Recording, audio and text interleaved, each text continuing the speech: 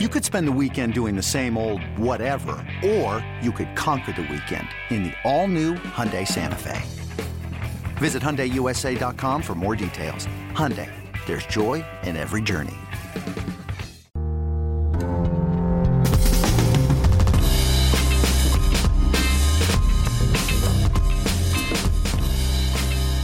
Jerry, it's good to be face-to-face. We are inside the front offices here at the Peoria Sports Complex. We are 5 games, Jerry, into Cactus League play. So far, so good on like every level. How are you feeling? Couldn't be happier, really. It's so fun to watch the young guys play. But we've talked so many times about the energy in this camp. It's showing up. They're playing hard. The fun thing about having young players on the field in the second half of games is kind of like today. Yeah. You see the enthusiasm, and 2 guys that have never been in big league camp put together a pair of homers, and we get to come out of there with the tie, which is only possible here in spring training. But it beats the heck out of a loss. Jake Fraley and Chris Mariscal with 2 out back-to-back home runs to tie the game of the ninth today. And I talked to Scott many years ago when he first started about ties in Cactus League play, because there was one time his first game ever managing that went into a chance for extra innings. He decided to give the thumbs up, like, hey, let's play 10. And it went like horribly wrong, right? Like the pitcher that he had got into a jam, ran out of his pitch count. Now you got to go to somebody else in the bullpen. And he said after that one instance, he said, I'm never playing a 10th inning again. So I was very excited, even though I knew what was going to happen, to look down to the dugout after that final out and see him give the slash the throat sign to Chris Woodward. This game was over. Thrilling. Well, now he's the veteran guy. Yeah, exactly. He's looking across at Woody. He said, Woody, this is how we do it. It's how we do it in the big leagues. And I think, obviously Woody's been around coaching here in L.A., a longtime player, but just having fun with Woody. The thing about that first spring with Scott that I will never forget is in the effort to try to create a winning atmosphere and environment. It's very difficult to do in spring training because there's so much subbing in a spring training game, and oftentimes by the end you're playing with guys that may be starting the season at the A or AA level, and who were not invited to Major League spring training camp. And we call the backups the JICs, the just in case guys. And when we set up our JIC list in 2016 spring training, we would, and ordinarily, like for instance, in today's game, we had 3 pitchers and 3 position players total as the just in case guys. And in 2016, when the JIC lists first started coming over to PD, we're going to need this. 16 guys. We were having to cancel minor league games. I said, guys, we don't need this many backups. We will get. What if we go extra innings? If they go extra innings, we just walk out and throw the hands up. White flag it. That's great. Well, spring training's off to a wonderful start here in Peoria, and we're happy to do our first face-to-face Wheelhouse down here. Remember, you can always subscribe to the Wheelhouse wherever you find your podcast. iTunes, Stitcher, Mariners.com/Wheelhouse. The big story so far here in spring training has been Yusei Kikuchi. We were all excited to see him. He got the start a couple of days ago against the Cincinnati Reds. 2 innings. Jerry, what were your impressions? I was very happy with it. He probably showed a little bit more velocity, the high end, than I would expect to see in his first outing. Touched 95. The first inning, he was easy, sitting 93, 94, and we saw good, crisp breaking ball. I thought his curveball was better yesterday than we had seen it in his early sessions, and his slider, believe it or not, was not quite up to the standards of what we'd seen earlier. So there's a lot more in there with that breaking stuff than we saw. We've seen him show explosive velocity in the morning sessions, but usually at game time, you see guys work into their velo a little bit. And I thought the second inning was a little bit of a step back, but in relation to following Alex Wood to the mound, I don't know. Alex Wood is not exactly traditional in his delivery, and he tends to chew up a mound. And you could very clearly see that Yusei was having a tougher time getting his footing in that second inning, and I thought his command teetered. But I couldn't have been happier with the physical stuff, the way he maintained a presence. We didn't make a couple of plays, or we allowed it to get sloppy a little bit and back out of him. And for all that he has dreamed of in stepping over here, even if it's in a spring training game, to face guys like he faced, players that he's seen on the international stage, an MVP, Yasiel Puig, who's entertaining and nothing else. Notable. So I do think it was fun. It brought a little electricity to the ballpark. And I know the guys, when we were walking over from the office, the guys said, I'm really excited to see a spring training game today. And that's been the case more often than not these first 5 times. The MVP you referenced is Joey Votto. I know it's early. Votto hasn't seen live pitching much, but this is a guy who does not strike out much and never has an ugly swing and a miss. And he had a brutally ugly swing and a miss, tied up. He had handcuffs on a curveball from Kikuchi. That one pitch alone kind of shows you how dominant he can be to hogtie one of the best hitters in the game. It was interesting hearing Votto's comments to Reds media after the game. He said, you don't see many curveballs like that right now in the majors. He mentioned 2 Dodgers, Ryu and Kershaw. But I was curious, your thoughts. He said, you don't see many traditional curveballs like that. What do you think he means by that? Well, in today's game, especially among left-handers, it's uncommon. And we have a variety of lefties who throw curveballs. Wade has one, Marco has one, Yusei has one. But the higher slot lefty who throws from more of a traditional over-the-top angle and throws a curveball that has not just up and down break, but has up and down and across. So that is more the old traditional kind of, we'll call it the Uncle Charlie, the old references to the traditional overhand curveball. I think that's what he's talking about. Yusei does have that pitch. He also has the hard cutter, the slider. He has the other power pitches. But that up and down curveball that also slants across it's not really common in today's game. It was impressive to see, no doubt about that. We also saw Justice Sheffield make his debut. Some poor weather canceled what would have been his debut in the opener. But we saw him in Scottsdale against the Rockies. Handful of strikeouts, including a couple looking. What did you make of Justice in his springtime debut? I thought he was filthy, frankly. I thought his breaking ball was at times unhittable. The break is so late and so sharp that it's really hard to pick up until the very end. Similarly, he was 91 to 94 and showing the kind of velocity in early camp that leads you to believe that by the time we break, it's going to be special. And I think the thing I was most excited about, in addition to the velocity and the dominance of the breaking ball, he showed a very good changeup and real feel for where he was throwing it. So we thought the day we acquired Justice that we got a guy that had 3 above to well above average pitches, and we were going to have to hone the command. And I think we saw all of that, and we didn't really see the need to hone the command too much, which is very exciting. And I could say something similar about Gerson Batista. We didn't see the flaw in the command. We've seen guys go out and hammer the strike zone with real stuff, and it's so exciting to watch these young guys do this so early in camp. So Bautista, we saw already throwing flames, right? He was 98, which is his 99, thing, yeah. Right. You mentioned Sheffield and where the velocity is now and where you project it to be at the end of spring training. How does that work from one pitcher to the other in terms of building velocity during, and this year it's a shorter spring, but normally 4 weeks? Well, oftentimes with the young relievers, you see something in the 90th percentile of what they have. With starting pitchers who are trying to work their way into what they know is going to be a long inning season, you see them start 2-3 miles under their normal averages. So, today, for instance, you saw Marco Gonzalez, who I thought had a terrific outing, the laser sharp command of all of his pitches. You saw Marco working at 88, 89 miles an hour. Now, we'll flash forward into April, and my guess is that 88, 89 is going to be more like 89 to 92 because that's generally Marco. But they're going to work into their velocity. They're here to work on command and location and the feel for throwing their secondary stuff when they're behind in the count, because that's what separates a starting pitcher oftentimes from a reliever. The reliever, like a Bautista, Gerson's coming in here. He's had a lot more outside reps down in the Dominican Republic.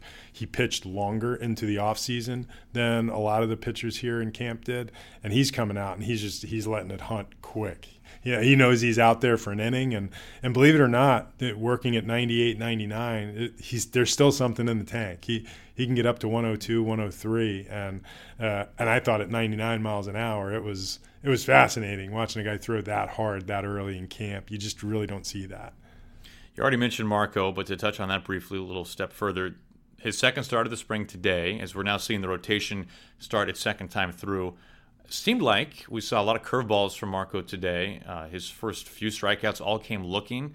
5 punch-outs, I believe it was, over 3 scoreless innings. He looked to be, you have a much finer eye, but he looked to be in about as good a midseason form as you can be with your second start, especially considering that your first one was an inning. Like I said, I couldn't have been happier with Marco's outing.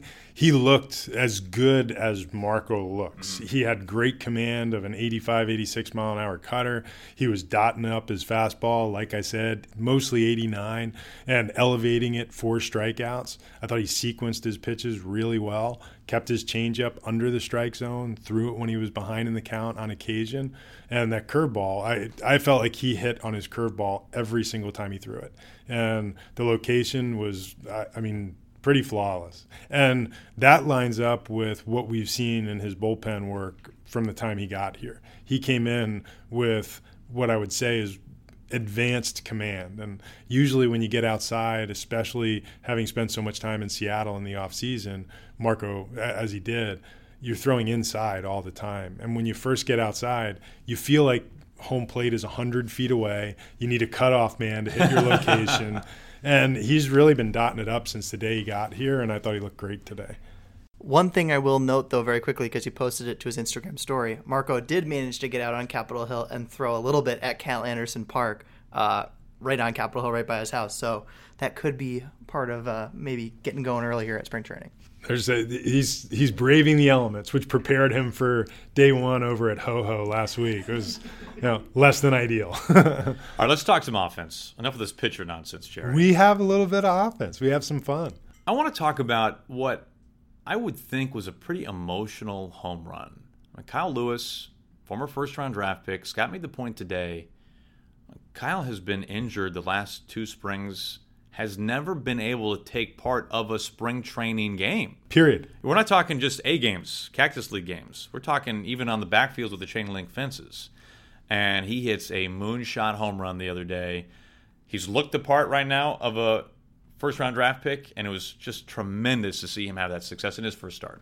There's not a single, I don't want to say not a dry eye in the house, there was not a single face in the Mariner family that wasn't grinning ear to ear. Because this kid's been through so much since August of 2016. He never has. Yesterday was the very first time playing in a spring training game of any type.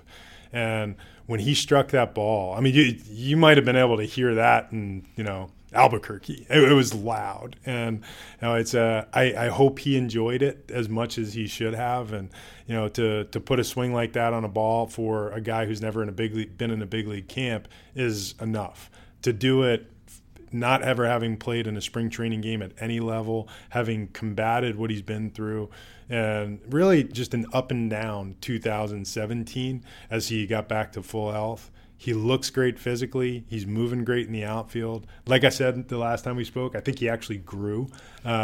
He looks like a big leaguer right now. He absolutely does. It looks like big league studs look. Sure. And he walked in the door, and my first thought when he walked in the door was, I think he's taller, and I'm pretty sure he kidnapped Andre Dawson's body. That's a great comp. That's fantastic. I had a chance to talk with Kyle a little bit the other day, and I kind of made a joke, but I was serious about it. I said, Kyle, Jerry's gotten you some reinforcements, man. There's now this great pool of talent surrounding him that he will either play with or will be playing just a level behind him. He told me that he and Evan White are roommates and very good friends, and they both share great faith, both on the field and off the field. And he spoke to just the quick camaraderie that all of these new players, now Evan's not that new, right? But all these players that have come over this winter or were recently selected in the draft are quickly bonding in the clubhouse and away from the field, and just how much he's enjoying that, which was really fun to hear. And it is, Evan and Kyle, particularly the quality of the people, they're just off the charts good people. And some of our moles, the people around the city of Peoria, there are a lot of Mariner personnel here now, coaches, staff, whatever. Happened to see the group of them at a restaurant the other day with Kyle and Evan and Justin Dunn and Justice Sheffield, and it's fun to see these guys start to come together, and they may all have a different ETA at the big league level, but they're all going to be part of a really what we think is a special group when they come together. Kyle is very likely to start season in Arkansas, as will Evan White, and likely as will Justin Dunn.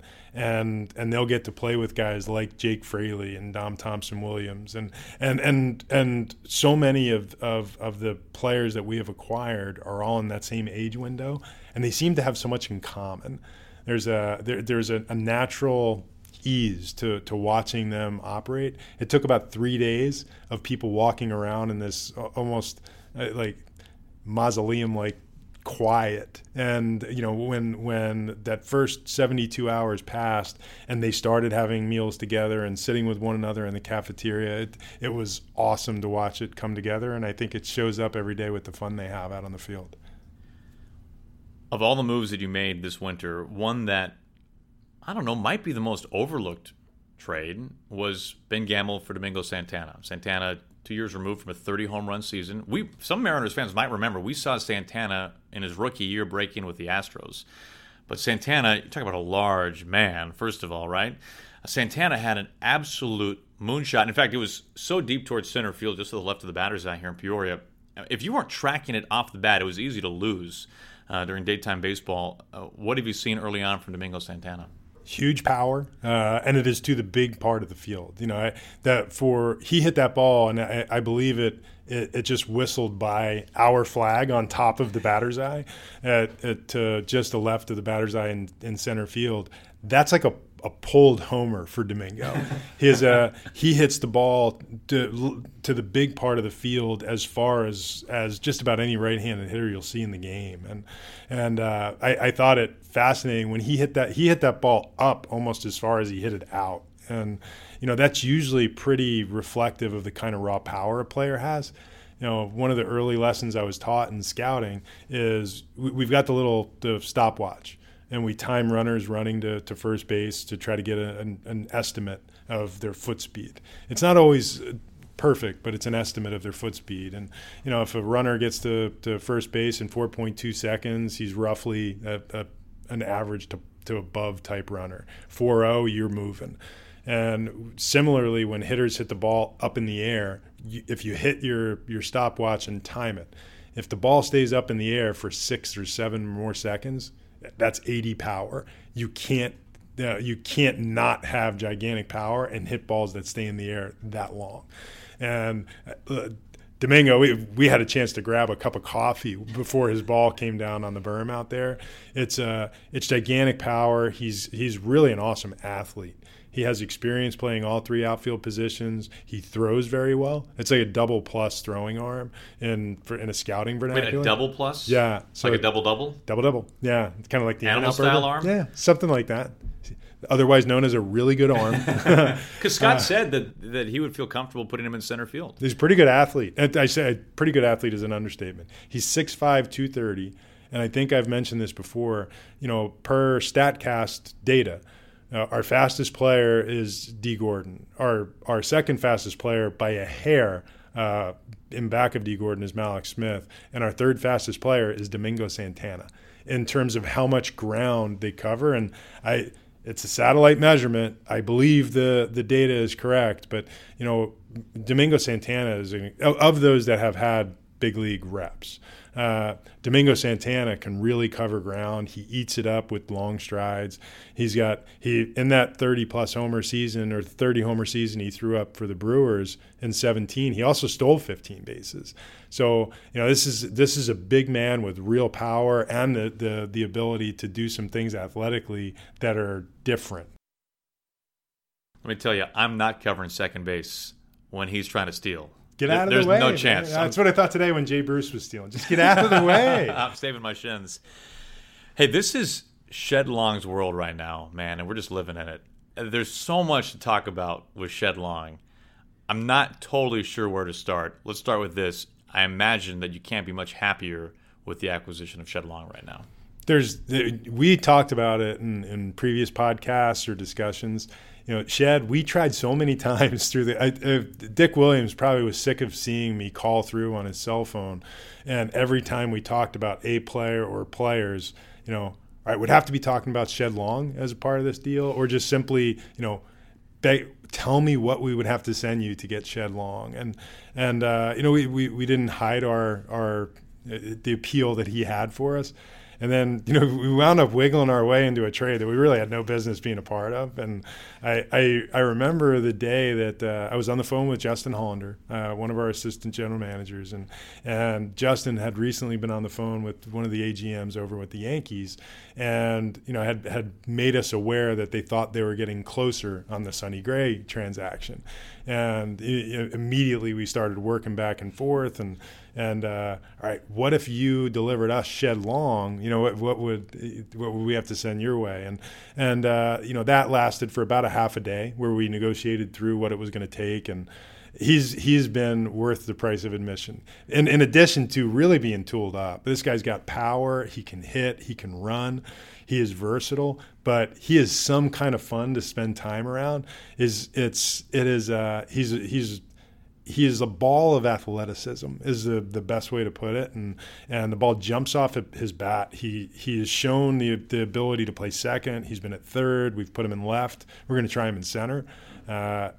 He has a history catching. We're not going to try that, but and he's not the tallest guy on the team, so we're probably not going to put him on the mound, but he can do most other things. And what we thought was a potentially versatile defensive skill set is bearing out early. I know Bone Perry Hill has been very excited about what he's done defensively, and the sound of the ball coming off his bat is shocking. It's shocking.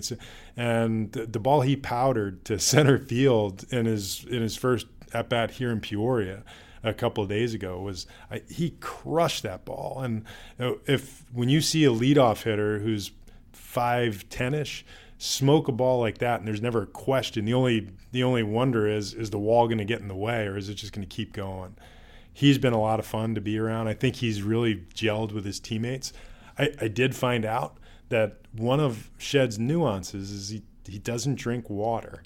So among the many skills that Shed has, one is that he's not a water drinker. So he finds other ways to stay hydrated, and outside of that, it's exceeded. It's exceeded our expectations to this point. We thought we were going to have an extremely exciting future player who is giving us reason to believe that the future is closer than we thought. I said he doesn't drink water. Do you have any idea why this is the case? He thinks it tastes bad. This only adds another layer to Shed Long. The lore. Yeah. Yep. And Colin's already called. He's a good guy. He's already called the Mariners team store and has had a customized Shed Long jersey made up. Is that right, Colin? Not yet, but I mean it's on the way. I would say like 2 weeks into his major league career, he'll probably do something that warrants making the purchase. And by that he means into his AAA career. Shed has been, of all the young players in camp, and so many of them have stood out early, none of them has really stood out any more than Shed Long. He's been great. Not to mention the fact that he just kind of has this way that he carries himself, shall we say, that is like, no, man, I've been in the big leagues for like 5 years. But it doesn't come. I mean, now I'm watching him from the booth and I'm watching him interact. It never, from my eyes, comes across in this cocky way. Just in this supremely, I am Shed Long. I am here. I'm gonna be here for a while type of way. I sense that same thing, and if I'm looking at Shed, and I'll just use the vernacular, he looks cool. He doesn't look cocky. He looks cool, and he is very confident in what he's doing. He knows he belongs. He carries himself like he belongs, and I think good players know they're good, and Shed is one of them. And I'm really excited as a Mariner, and where we would have thought, having never spent a day above AA, that it was going to be a little further away. There's his pitch recognition's been awesome. His swing decisions have been great, and he has done nothing but barrel balls up since the day he got here. You got to tell me, Jerry. I hope you got some insight on this karaoke machine in the clubhouse. Like, it went down before a game here in Peoria. What can you tell us about the karaoke setup? It was fabulous. It was, well, first of all, the night before, sitting here burning the midnight oil at the office, as we slave over making no decisions at all. I don't even know why we were still here. But we heard this booming buzz from downstairs. I have a cap, an electrical outlet that sits under my desk that I have to open the cap, the lid, in order to plug in to the outlet. And if I open up the lid, I'm looking straight down on the players' cafeteria. I open up the lid so I can get a little bit better feel for what's going on. And there's booming karaoke practice going on below me. Lo and behold, we have a handful of our young first-time in camp guys that are effectively karaokeing. And it was legit. It was not lip sync. They were karaokeing. They were dancing. It was all coordinated. And they spent easily an hour to an hour and a half here the night before practicing the song and their moves, and it was awesome. It was awesome.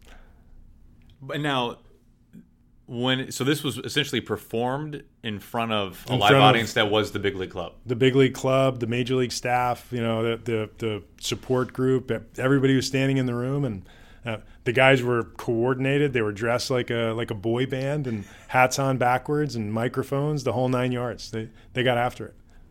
Per Scott, it sounds as though Malix is a little frustrated that because of the arm injury, he has not been able to do much so far with his new team. So he, at one point, just kind of commandeered things. It sounds like Malix is very comfortable in the karaoke setting. I think Malix is comfortable in any setting. That's my take on Malix. He's a tremendous guy and so easy to get along with. But the karaoke, the morning meetings, this is a fun camp, and in our time here with the Mariners, it has always been a fun camp. Whether you're a young player or a veteran player, everybody gets to cut it up in the morning, and there's a very relaxed environment. And it's baseball should be fun. We're playing a game, and it should be fun. I think the fans get to feel the fun that these guys are having, and I will say that the karaoke machine was a new twist, I'll bring you back to the Wayback Machine. But when I was a first-time camper, we used to have to perform a skit. Now there are actually rules against doing things like this. There were straight hazing when I was a young player. But my first camp, we had to perform skits for the Major League Club. So similar to the guys last night, and we had a 4-man group, and we were the new kids on the block, and it was that time, and we did the dance. We had the whole thing down. I can, if pressed, gun to my head, I think I can still do it. But we did the skit, and it was so fun to do. And through the years, seeing in clubhouses what guys are able to do, it's fascinating. Seeing a guy pick up a mic and perform a rap where immediately he includes every single face he sees in the room. And none of us is obviously, well, I shouldn't say none of us. There are many talented people in the game, but I was not one of them. and the embarrassment, and that you get out there in front of the guys, and then after 30 seconds of making a fool of yourself, the next 5 minutes seems like nothing. You're like, oh, don't take the camera off me now. I'm rolling. Right now, your life depends on it. Your karaoke song would be? If my life depends on it. That is karaoke. I don't know if there's another way to look at it. I would say Don't Stop Believing from Journey. I feel like I could hammer that one. Too. Very classic. Steve Perry, by the way, not an easy karaoke, but I feel like I'm not up easy to the for challenge. some. Yeah. Now, Scott said that he refused to answer his go-to karaoke. He does say, as a proud Colin Wisconsinite, is that the correct way to say it? I think so. Okay. As a product of Wisconsin, a Wisconsinite, he can polka. The cheese head. Yes. Would you like to ever see Scott Service polka? That sounds as a matter of fact. Scarring. Have you seen this? I've not seen it, but not only would I like to see it, I'd put some money in the kitty to make it happen, for sure. There's been a promotion in the front office. We had a chance last spring training in this very building to talk with, at the time, an assistant to the general manager, Joe Boringer. Fascinating background, an MIT guy. He has now been promoted to assistant general manager alongside Justin Hollander. You can only judge a man by how many assistants he has, Jerry. So you have 2 now. Tell us a little bit about that move and Joe, and why it was time for him to become assistant GM. Well, Joe's been with the Mariners. Actually, this is Joe's second tour duty. He was he's an area scout with the Mariners in the early 2000s, and I hired Joe to come over to the Arizona Diamondbacks in 2007. And he joined the Diamondbacks as a pro scout when I was overseeing the scouting operation there. And he worked with me there in Arizona through 2011.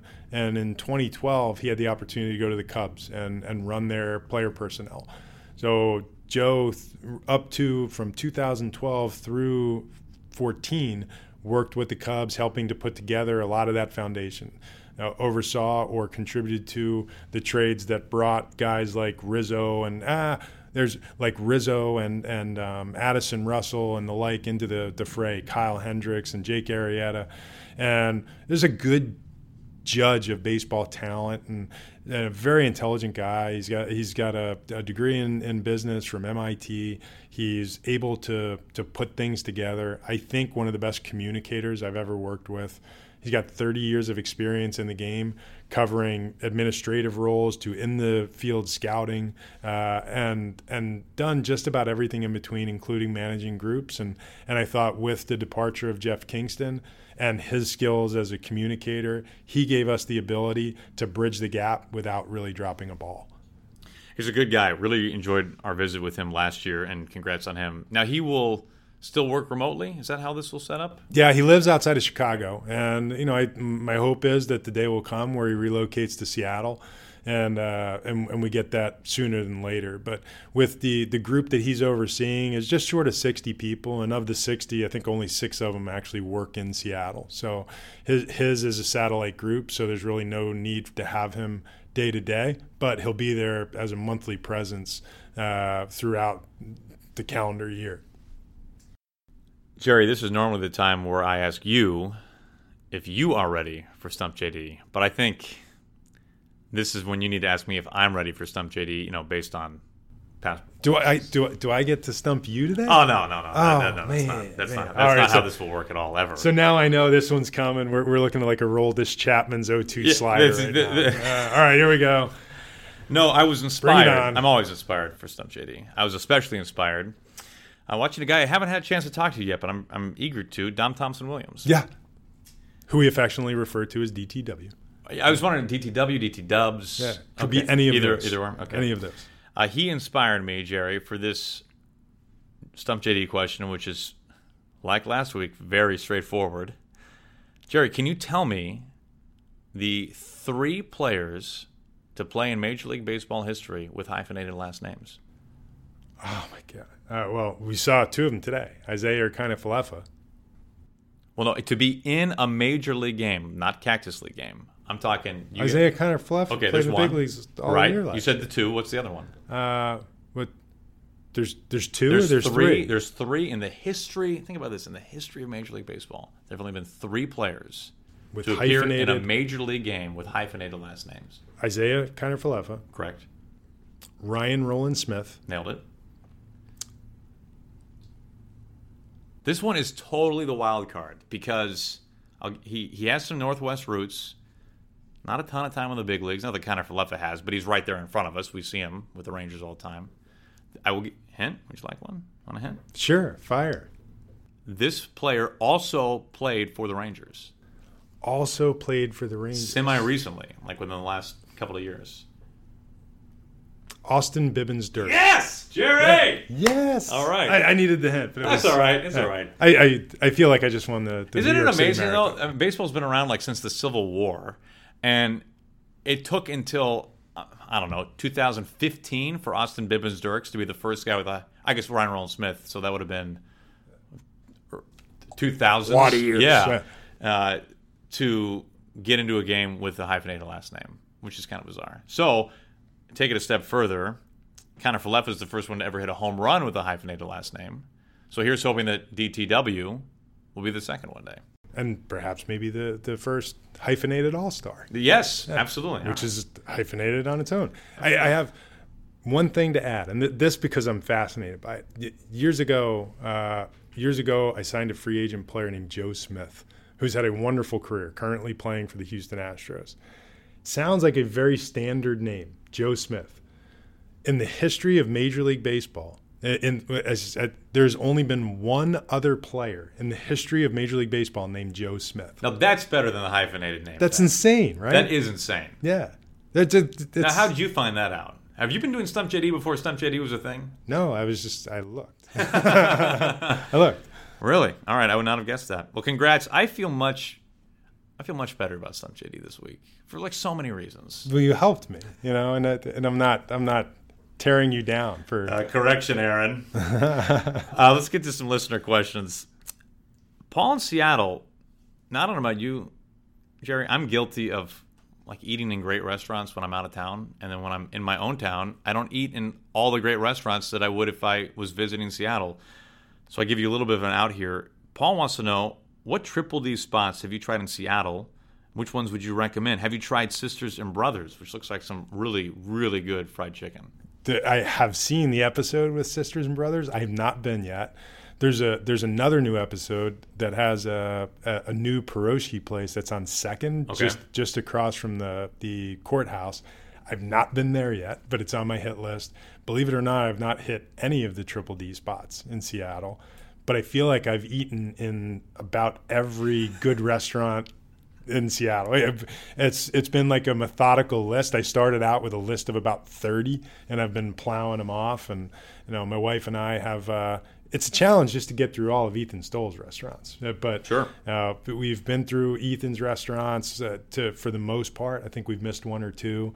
The many of the Tom Douglas restaurants, a lot of the maybe more notable restaurants in Seattle, but I haven't hit any of the Triple D places yet. All right, Paul, we're very sorry, but Sisters and Brothers is on the list. It's on my house. I have a little note on my notebook on my phone here. Places to eat. Sisters and Brothers is on it. Very good. Nicely done.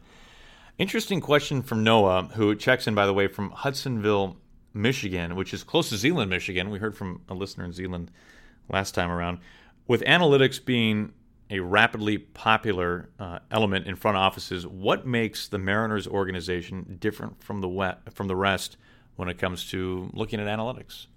I don't know if there's anything that if there's a clear separator in how we use analytics, other than we tend to be less concerned with the strategic element and more concerned with the developmental element that the analysis provides. Our goal when we look at the analysis, and don't get me wrong, from the way we shift defensively to putting together game plans for how to attack opposing hitters or pitchers, we do use the data to drive game planning, so to speak. But more of what we are doing right now is using all of the data, including the analysis that is provided us by the technologies we have on hand. We're using it to try to maximize a player's skill set. Can we take a player and add an extra couple of hundred turns to the RPM on his breaking ball? Can we give him a little extra hop to his? We have an entire game plan that is built around arsenal changes for our pitchers. When we're looking at our pitchers, is there anything that the data is telling us? Could a pitcher use this pitch more and this pitch less? Can we enhance the way a fastball plays at the top of the strike zone by just shifting a grip or altering an arm slot? And those are ways that not only are we gaining a competitive advantage in a game strategically, but we are potentially changing a player's career arc and his earnings potential in addition too. So, we may be more geared toward looking first at the way we can help the player rather than the strategy. And third in that is analyzing the value of a player through his performance data. I would say in that order is how we use the analysis. And we have, I think, as interesting a setup as you can have.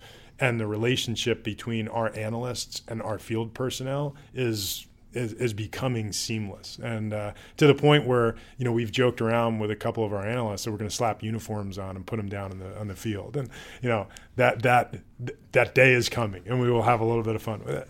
one, I look forward to seeing Jesse Smith in baseball pants and the jersey down in the dugout. But two, to that element, it was really cool going to batting practice earlier today, and they had the Rapsodo unit out there. And for those who don't know, that measures all different types of things, but it's a small box that goes in front of the batting cage. It's a iPad behind the cage.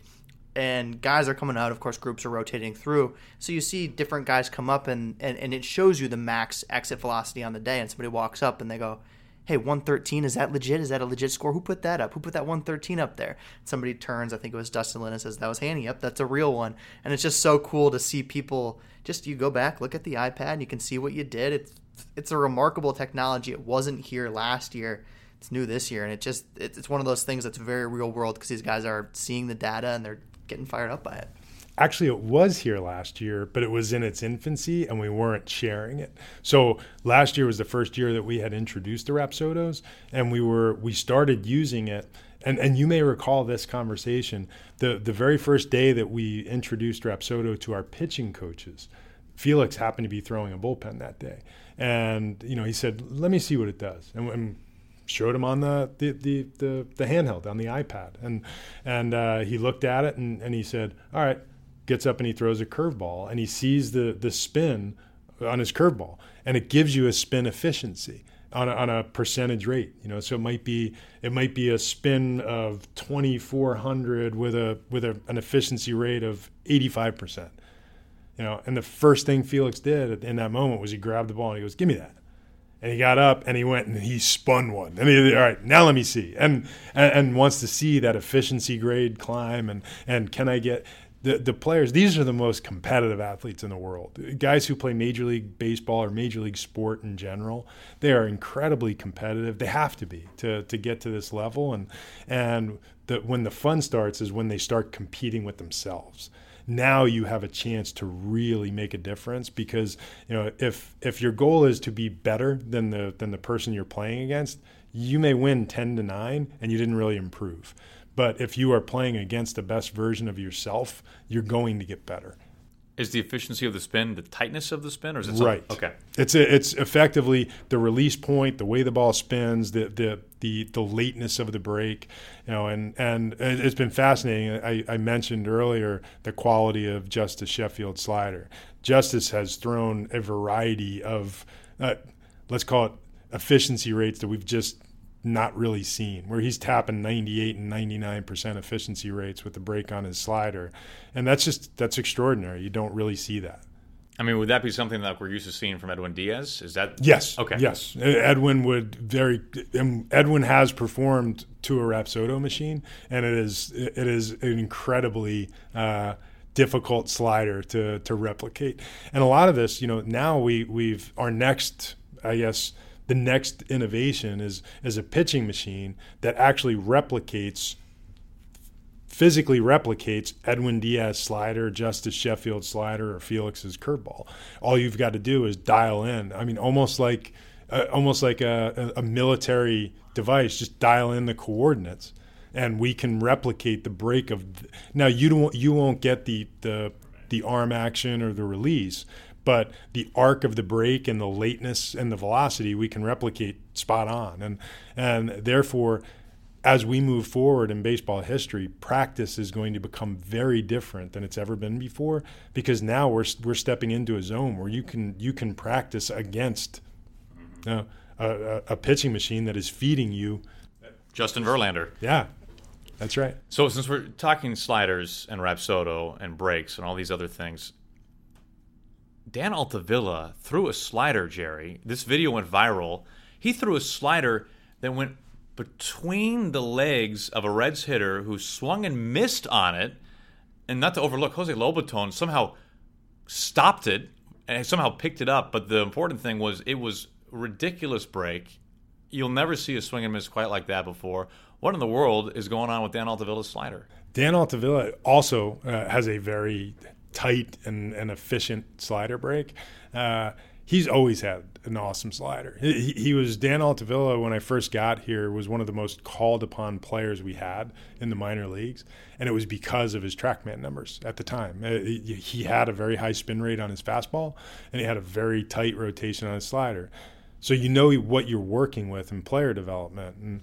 And Dan spent a lot of time this offseason on his own. He went down and worked with the guys at Driveline and in order to enhance his efficiency. More so than adding velocity, I think it was to work on his command and the efficiency of how he was executing his stuff. Dan already throws pretty hard. and the breaking ball that we've seen him throw down here in his first 2 outings has been awesome, and maybe about as consistent as any version of his breaking ball we've seen. Because as good as Dan's stuff has been in his career, he's oftentimes struggled with consistency and repetition. And what we've seen from the early bullpens to his first 2 game outings is really, for lack of a better way to put it, just a tight, filthy slider that few of us in this world are able to get swing and misses on balls that are thrown between a hitter's legs. But, count Dan as one of them, and of the very short list. Jerry, as always, this has been a ton of fun. Camp is off to a really good start for your Seattle Mariners. Plenty of new faces. We've enjoyed getting to know them. We've appreciated your time as always. Thanks so much. No, it's a blast. Having fun.